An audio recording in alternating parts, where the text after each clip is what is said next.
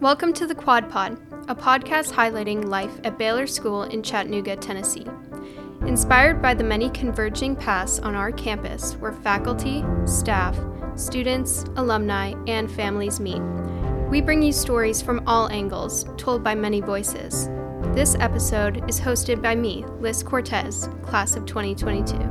And me, Will Duncan, class of 2022, with studio recording by Jasper Bulley, class of 2022. In a challenging world, it is often difficult to navigate the daily pressures of life, from normal obstacles that most students face every day like academics, friendships, and social pressures, not to mention the added stressors like COVID-19 and the political unrest in the country. We have a lot on our plates. Here at Baylor, we live by the motto, Amat Victoria Curam, or Victory Loves Care.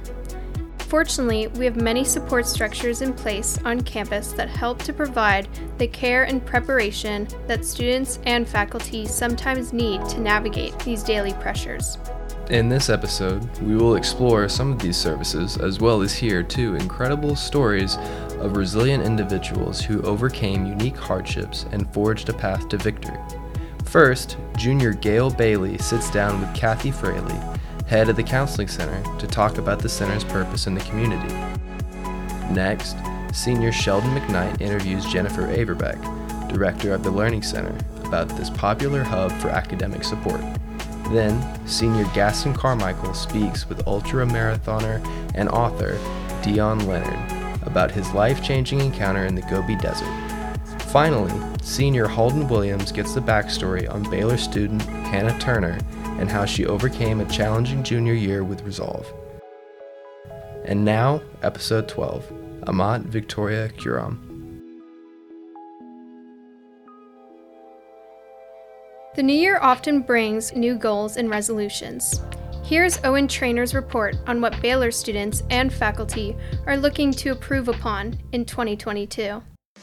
It's becoming that time of year again. The cold is in the air and everyone is making New Year's resolutions. I know my New Year's resolution was to make better grades. I got to thinking about what others' goals might be, so I set out to find some New Year's resolutions for 2022. Here's what I found. I want to eat a bit healthier this year and try to get better gains in the gym. My New Year's resolution is to get more sleep. Eat out less. Probably to sleep more. To cut back on my caffeine intake. To eat healthier and no sodas. I'm going vegan for 21 days. While many were focused on their physical health, others had school on their mind. My New Year's resolution is to actually do my homework on time and not do it in community time. To study more because I didn't study as much as I needed to last semester. I really want to end my senior year and my Baylor career off on a good note and make a lot of good decisions along the way. Get good grades this semester. Try harder in English. Win a state championship. My New Year's resolution is to become better at golf. Aside from athletic and academic goals, many were looking for a better mindset. So my New Year's resolution is to get out the house more. I'd say be more confident in myself, be more comfortable in my own skin. My New Year's resolution is to be more honest. Dream for bigger things and have bigger aspirations. I deleted TikTok. My New Year's resolution is to be a better person. Finally, I talked to an older teacher who had a lot of wisdom. New Year's resolution was not make any more New Year's resolutions that I couldn't teach. For the QuadPod, this has been Owen Trainer.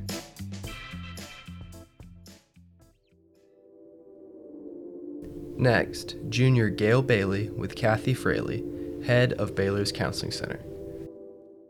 Hi, I'm Gail Bailey. I'm a junior. I'm in the class of 2023. I'm Kathy Fraley. I'm the director of the Counseling Center. I'm an LPC, and I have been at Baylor for 10 years now. What made you want to pursue this field of counseling teens and students here? Well, I always found myself being the listener in a friend group, and I'm also the youngest of 8. So I just always find that everyone needs somebody to talk to, and I think for some people it's harder than for others to figure out who that is and who they feel comfortable with. And, some people have no problem kind of knowing their place. Others struggle with that a little bit more. And I just think it's so important to validate for everyone that they belong somewhere and that they are just as important as the next person. And I just think that it's such a privilege to help young people figure that out on that journey. To be able to walk with them on that journey is a privilege and a gift. So what all does the Counseling Center have to offer for students? Well, we have in the Counseling Center, we have 5 counselors. In the upper school, we have 3 counselors, and in the middle school, we have 2. And we are here to serve the students with social emotional needs. And so we spend our time daily meeting with students on an individual basis just to talk about any concerns that they may have in regards to their mental health. So what are the most common challenges that students are facing today with their mental health? Well, we are certainly living in strange times.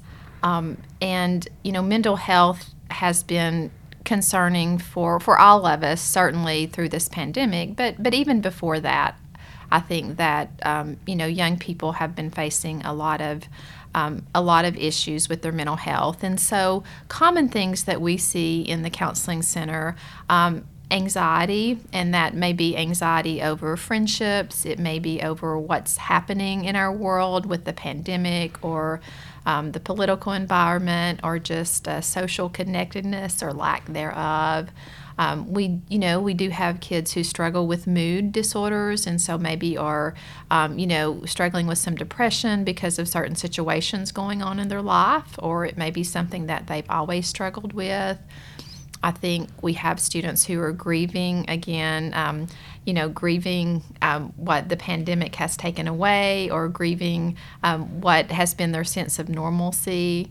And, we talk also a lot just about what you would consider teenagers have on their minds every day, friendships, my role in school, my role in my family, where I'm heading in my future, am I, with the right group, am I involved in the right activities, all of those things that daily, that kids have on their minds. So you kind of touched on this a little bit, but I would like to ask you, have you noticed an increase in people coming in to see the Counseling Center since the COVID-19 pandemic began? Sure. I would say the answer to that is yes. We have seen an increase, and I think that probably is typical for what all mental health providers are seeing right now. And as I said before, I think that students are thinking about how the pandemic has interrupted their daily lives. I think our students have been extremely grateful to be here and to be in person, which I think has made a huge difference. But I do think there have been other social situations that have been limited for students, and that's hard because developmentally at this age, friends are the most important things happening in your life, right? And so I think that has been really tough part of the pandemic. I think, students are concerned about their own mental health, their own physical health, the health of their friends and family. And, I do think a fair number of students have family situations that have been impacted by this pandemic. And while those are things that adults take care of and need to take care of, it still impacts students, and they feel a need and a responsibility to be able to help with that. And sometimes it's not really within our control. So some people might not always be comfortable talking to one of the guidance counselors, maybe because they're strangers, maybe, they've never met, maybe they've just, talking isn't their specific way of dealing with what's going on in their mind. So what would you suggest to a student who might not necessarily want to talk to the Counseling Center at first? Well, I think it can be scary, and it can be a little nerve-wracking, certainly, if you haven't had experience with that. But what I would say is we do try to really engage students from the very beginning, in the sense that, as I said before, we meet all students as they're freshmen or either if they're new to Baylor. And we try to do that before there's hopefully a mental health need, so that students understand that we have many supports here on our campus and that the Counseling Center is just one more regular part of that support system. But I would say for students who may not feel comfortable, I would hope that they would be willing to reach out maybe to an advisor or a teacher or a friend who might be willing to come to the counseling center with them. And outside of talking, there's lots of skills and strategies students can try, like journaling, physical activity, getting involved in a hobby. There's a lot of really good online resources for meditations and relaxations and things like that. So lots of resources out there for self-care. What advice can you offer to anyone struggling with mental health? I guess the most important thing that I would say is to be kind to yourself and make sure that you allow yourself to place an emphasis on mental health and to take care of it just like you do with your physical health or just like you care for a friend if they're sick. Next week, actually, we are celebrating Mental Health Awareness Week, and the goal of that is just to remind students that mental health is very important and it's a real thing. And we know that just like any other health issue, you have to figure out what works for you and what helps. And so I would say make it a priority, reach out to people to talk about how they take care of their mental health, make sure that you're comfortable, that you have somebody that you can be completely open with and share those things with and talk about it. I think the more we talk about it, the more we decrease that stigma and the more comfortable people feel reaching out for help. Thank you so much for being here with me, for answering my questions. Thank you. I've enjoyed it as well. Speaking about reaching out, Bridger Nee and Henry Doring went out to the Quad during Mental Health Awareness Week to talk to students about how they deal with stress. Here is their report. Long school days with tests, quizzes, and homework can leave students stressed. I'm feeling it, are you? Most definitely. So, what do you do about it? A walk in the woods always treats me right. For me, I would have to go with yoga. What do you think other students' stress relievers are? I'm not sure. Let's find out. Taking a nap. Sleeping. Taking naps. Sleeping. A nap. A nap. Sleep. Sleeping. Sleep. Sleeping. While lots of people like to sleep off their stress, many others find ways to distract themselves. Watching Netflix. TikTok. Movies. Watching TikTok. Playing video games. Play video games. FIFA.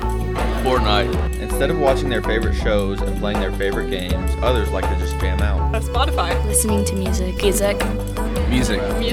Music. Listening to music. Music. Music. Listening to music. Yeah, listening to Music. Pretending you're a rock star is a good way to get your mind off of things, but also trying to be your favorite athlete makes all the stress disappear. Working out. Sports. Riding my bike. Walking my dog. Riding bikes. A run. Working out. Wrestling. Working out. Riding my bike. Rock climbing. Running. Sports. Walking. Sports. Riding my bike. Walk. While all of these are good stress relievers, nothing can beat a good meal. Eating some good food. Like eating. Ice cream. For the QuadPod, this was Henry Doring and Bridger Nee. And now, Senior Sheldon McKnight interviews Jennifer Averbeck about the Learning Center's mission for students on campus.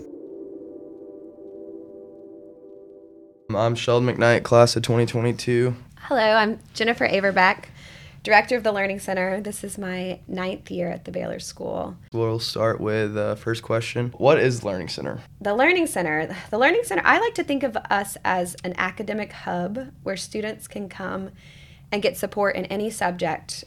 So that means anywhere from a 9th grader struggling in Algebra 1 to a senior maybe taking BC Calc, or a 9th grader perhaps encountering their first English essay and trying to figure out how to use the comma, to an upperclassman maybe working on a Faulkner essay on the Sound and the Fury. So we work with all levels of students. And I should clarify, the Learning Center serves students in grades 6 through 12. In the middle school, we have a support team of 3 adults, and in the upper school, we're a team of 6.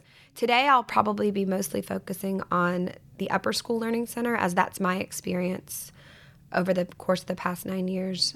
We're here really for the entire school community, and we serve our students in organization, time management, subject material, and everything in between. What impact do you think the Learning Center has on the students? We're meant to be a place where students can help at first just get acclimated to the school community, right? Baylor is a big place. We feel, I think the first time you step onto campus, you feel the magic of the place, but you also feel that college campus fear, perhaps, as a new ninth grader, that this place is big. And I mean, even if it's just walking around campus for that first tour that you have, there's a lot of nervousness that comes along with that. So the Learning Center serves as a really great launching pad to just kind of help people feel comfortable. How to use My Baylor, how do you get acclimated to programs like Math Excel and MimBean, and even just ordering a textbook. If you're a new international student, there can be a lot of issues with figuring out how to get those textbooks ordered. So for the first few weeks, we're really just organizational help, and then we transition once students feel more comfortable. Once students are juniors and seniors, we hope that eventually we kind of run ourselves out of business, right? We want students to be seeking extra help with their teachers. We want that connection to be happening one-on-one. And I think for a lot of our students that pass through Baylor, that may be the amount of support that they need. But on top of that, you have this other location. You have an amazing in-house, really what's based on the older writing center model. A lot of colleges used to have writing centers and high schools as well. And we've taken that model, we've expanded it to the math and sciences. We see how much there's a need for math support, to come in and practice a few math problems, to come in and talk about that lab report, or even from the history perspective, to think about ways that you can study the material for your history test or quiz. So we've really expanded that, and what we have are 7 trained professionals in the upper school who can work on any given material at any point in time. The impact on the students is that you have the same faces 9th through 12th. You have one adult that cares about you and your experience, on top of your advisors, on top of your teachers, but your teachers are shifting each year. You're taking a different class from one semester to the next. But the Learning Center can kind of be the one steady constant in the academic experience throughout a student's progression at Baylor. Do you think that after the pandemic had started that affected the Learning Center like in a positive way, do you think maybe? Or because maybe students needed more just support after coming back from such a long time out of school? Absolutely. I think, one thing that shifted a lot in the Learning Center over the past few years, you're out for 2 weeks unexpectedly, 10 days, whatever distance of time that at this point until you can test negative. And the Learning Center can be a really good spot for students to just start back and get the list of things that they're missing. And I think teachers have been more than understanding about how to approach missing work. We can say, hey, you've just popped back in, you've been on Zoom for 2 weeks. While we know, sure, Zoom is a helpful resource that has gotten us through part of this pandemic, we know the classroom is where we want to be. We all want to be here in person, and it's hard. I think there is some disconnect there with material, and if we can help teachers get their students back on track, in the Learning Center, you can come anytime throughout the day. So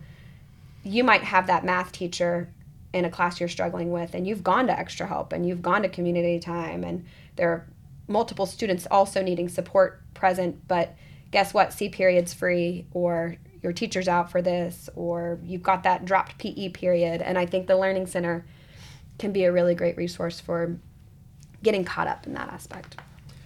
Do you think that the Learning Center sort of serves as like a stress reliever, almost like counseling?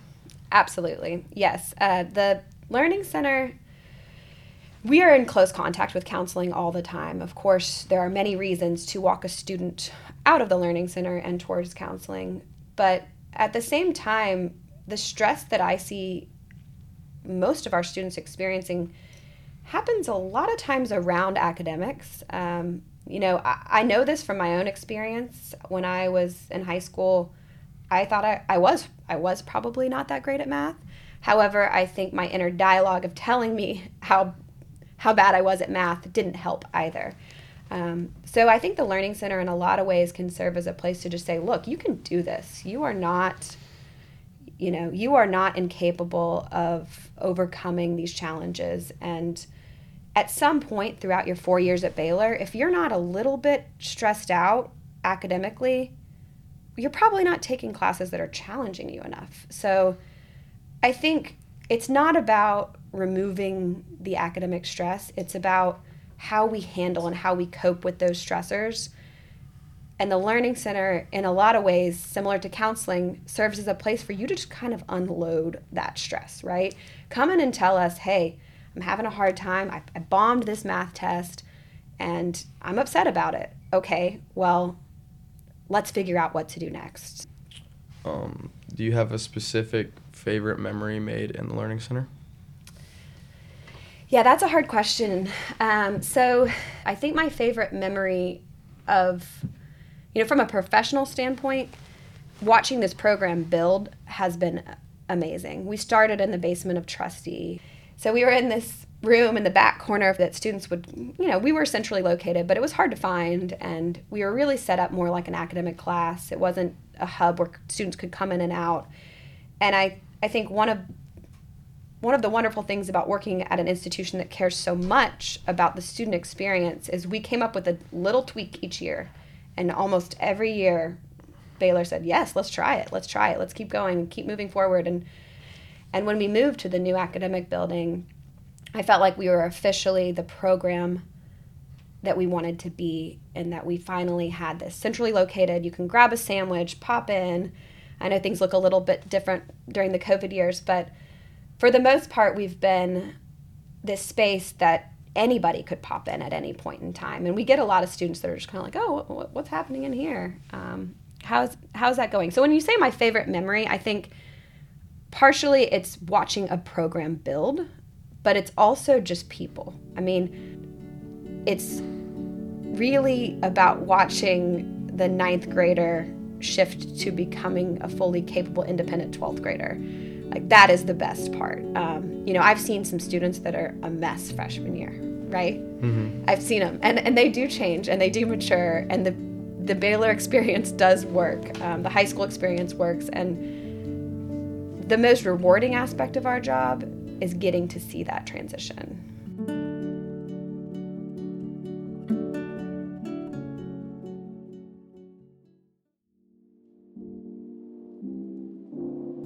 During Mental Health Awareness Week, we had the distinct pleasure of hearing author and ultramarathon runner Dion Leonard speak. Before his chapel talk, he caught up with senior Gaston Carmichael to tell the remarkable story of how he overcame the despair of a rough childhood and unhealthy lifestyle to become an elite athlete, and how a chance encounter in the desert changed his life forever. Here is his story. I'm Gaston Carmichael, Baylor class of 2022, and today I'm with Dion Leonard. Mr. Leonard, for the listeners who aren't familiar with you, can you tell them a little bit about yourself? Sure. I'm an author. My book is called Finding Gobi. It's a true and amazing journey of how I met a stray dog running a race across the Gobi Desert in China. I'm also an ultra-marathon runner, which means I run super long distance races, anywhere from 30 miles to the longest race that I've ever run is 240 miles. And I've run in some of the most extreme conditions across the most inhospitable locations around the world. And the running and the book sort of combined as I met Gobi, a stray dog in China, and that really sort of changed both of our lives forever. How do you think your childhood has helped lead to where you are today in your life? Well, it's a great question. It actually forms such a massive part of everyone's backbone, and it's a real roller coaster ride of everyone has throughout life, the highs and the lows. And I compare them to running an ultramarathon race. If you think about running 100-odd miles in the desert, there's many highs and there's many lows, and you really don't know if you're ever going to make it to the finish line. And life's been a little bit like that for myself. I had a very difficult, depressive, abusive childhood where I left the home at the age of 13 and was basically out on the streets of a small country town in the middle of Australia, putting myself through school, working cash jobs to put food on the table. And it was a very, very tough existence. The struggle was real. And I guess little did I know, though, that struggle and that me being forced into that situation was going to make me a pretty tough character and a very determined and driven young man going forward. And, of course, all of those experiences in life, when you've had a really tough time, they come back to help you later on in life as well. So, you know, if you'd have told me as a 13-year-old boy that I'd be a New York Times best-selling author and with a book that's now in 23 languages and being made into a Hollywood film, I'd never have believed it. And I think that's the beauty of life as well, is you just never know where life can take you. Why do you run, and what makes you keep running?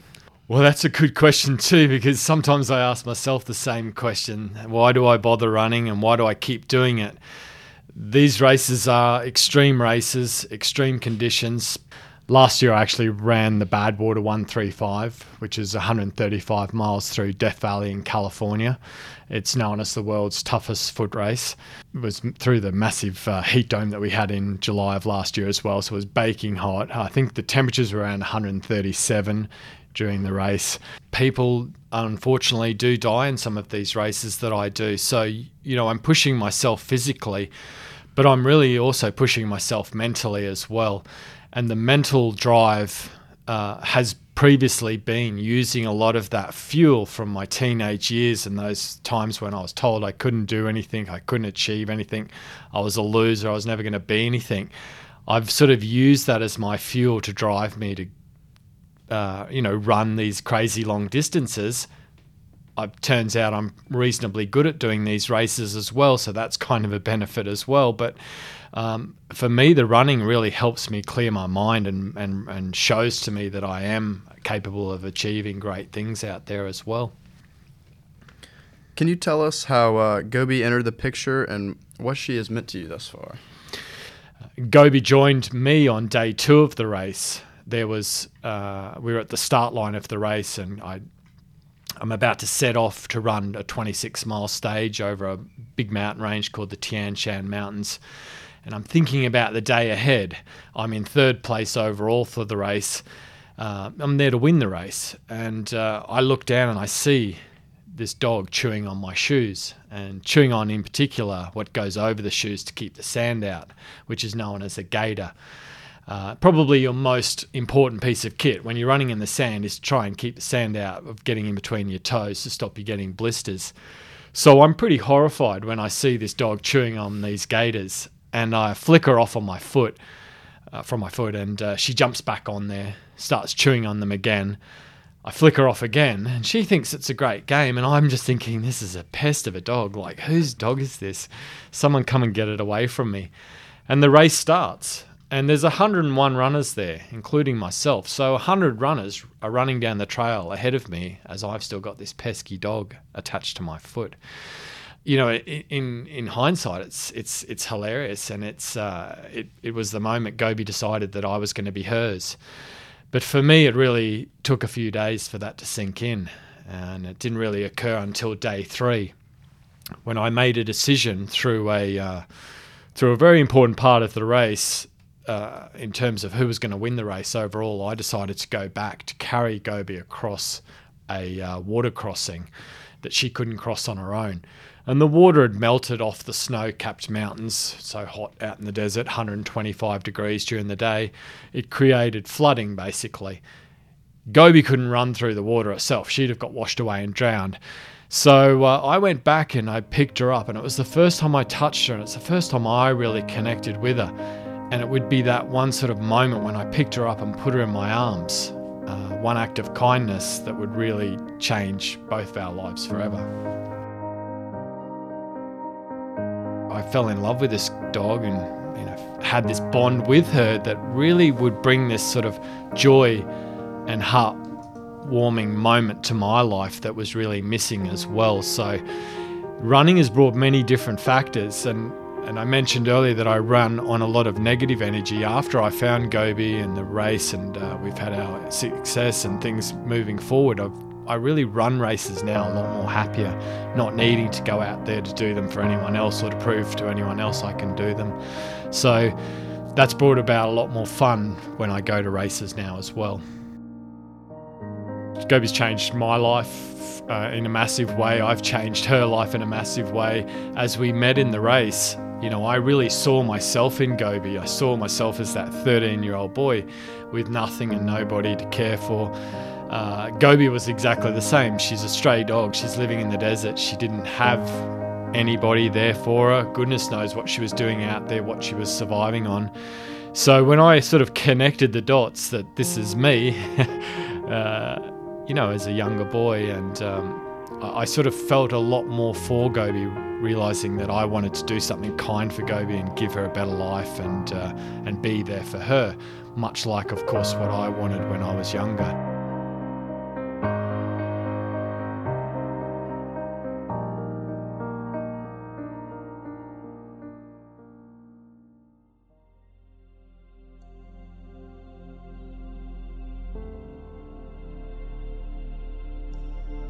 Finally, seniors Halden Williams and Hannah Turner discuss how laughter, friends, family, and a resilient do-or-die mindset helped Hannah successfully navigate a difficult cancer diagnosis before landing, gratefully, back on campus for her senior year. I'm Halden Williams, class of 2022. And I'm Hannah Turner, class of 2022. So tell me a little bit about yourself, where you're from, you have any siblings? I'm from Chattanooga, and I have one brother, Wavy Davy. He graduated from Baylor in 2020. So what happened last year? Last year, I was re-diagnosed with cancer in June, and I underwent a stem cell transplant, which is basically where they take a donor's bone marrow and they put it into your body after destroying all of your own bone marrow. And so my new immune system is that man's immune system. So how did the people around you react? Or how did you wish that they reacted? I think everyone reacts in their own way. And I can't really say I wish people reacted differently because I don't know how I'd react if someone told me that. I mean, being the person telling someone that, I feel like it's a lot easier than being the person having to react. But my friends who stuck by me were great, and they still are. Like, I'll never forget them. And my family, I had previously been diagnosed in 2017, so they kind of knew how to react, I guess. But I think everyone reacted the best to their own abilities.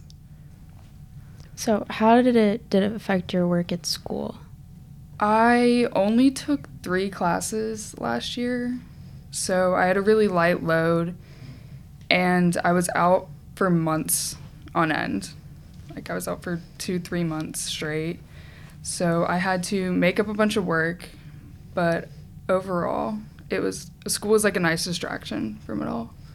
So the teachers were really supportive and oh yeah, helping. They were great, and the Learning Center really helped me because I was able to zoom in and get help with math when I needed it. So what kept you going or helped you in recovery, would you say? Yeah, I just knew I had to do it. I was just like, I don't really have an option. It's like recover or die, literally. So I decided I didn't want to die, and I just didn't. I mean, it was a mental game for me. And my doctors always said that, like, if you're mentally wanting to do this and being strong, like, you'll be fine. And I fully believe that. Did you turn to anything like music or art in that time, just what they said was a distraction? When I wasn't doing school, I was sleeping, so I did a lot of that. But just being with my family and, like, laughing, that's mainly what I turned to. So what do you think the hardest part of this whole journey was for you? That's a tough question. I think kind of like losing who you are as a person, because it completely changes your life and you're no longer the person you used to be, and having to find the new person you are is like really difficult, and I think that was probably the hardest part. So if you think it changed you as a person, did it affect your view on life at all? No, not really, because like this is my life and it did change me as a person, but I'm kind of used to it, I guess, because I got diagnosed when I was 14 and then re-diagnosed at 17. So you were diagnosed in 2017 and then you were re-diagnosed in 2020. How did you feel when they told you the news? I remember my doctor walking in and I saw his eyes and I immediately knew. I was like, damn it, that sucks for me, because I just grew my hair back out, and I literally just looked at him and I was like, my hair, and he was like, yeah, it's pretty, but sorry. And I was like, okay. I didn't cry either time. I just immediately was like, okay, what do we do? Like, what's the next step? And that's when they told me, like, stem cell transplants are your best bet. So how did the second round of chemo go through with the COVID pandemic?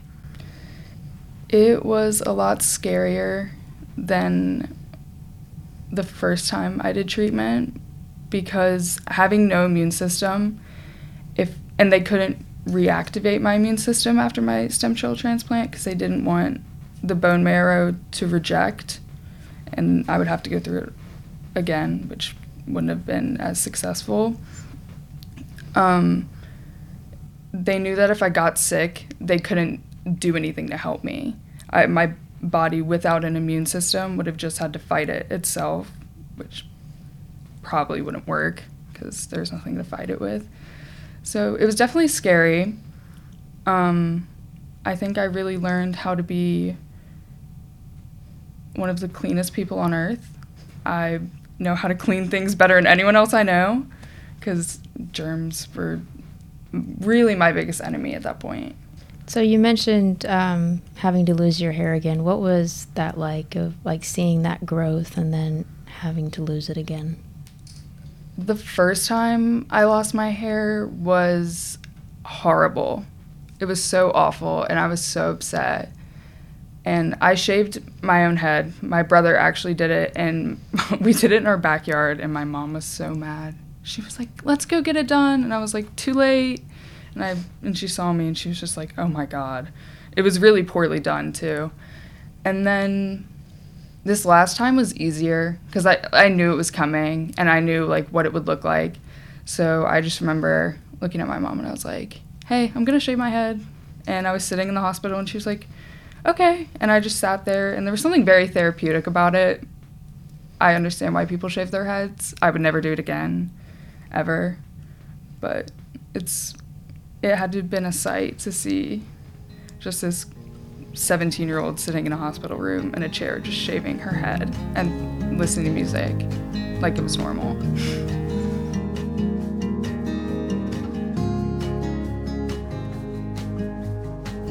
Do you think you learned any lessons along this journey? Don't take things too seriously. Everything will be fine. What would be some advice you would give to someone who's going through something hard right now? Don't take it out on other people. Be nice to the people who are surrounding you.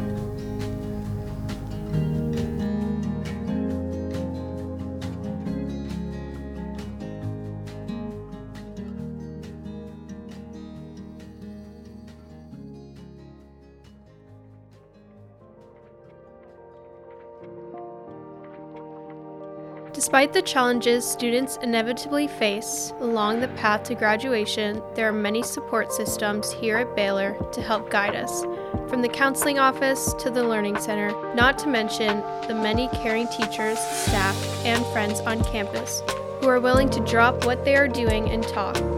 Special thanks to Dion Leonard, Kathy Fraley, Jennifer Averbeck, and Hannah Turner for sharing their time with us.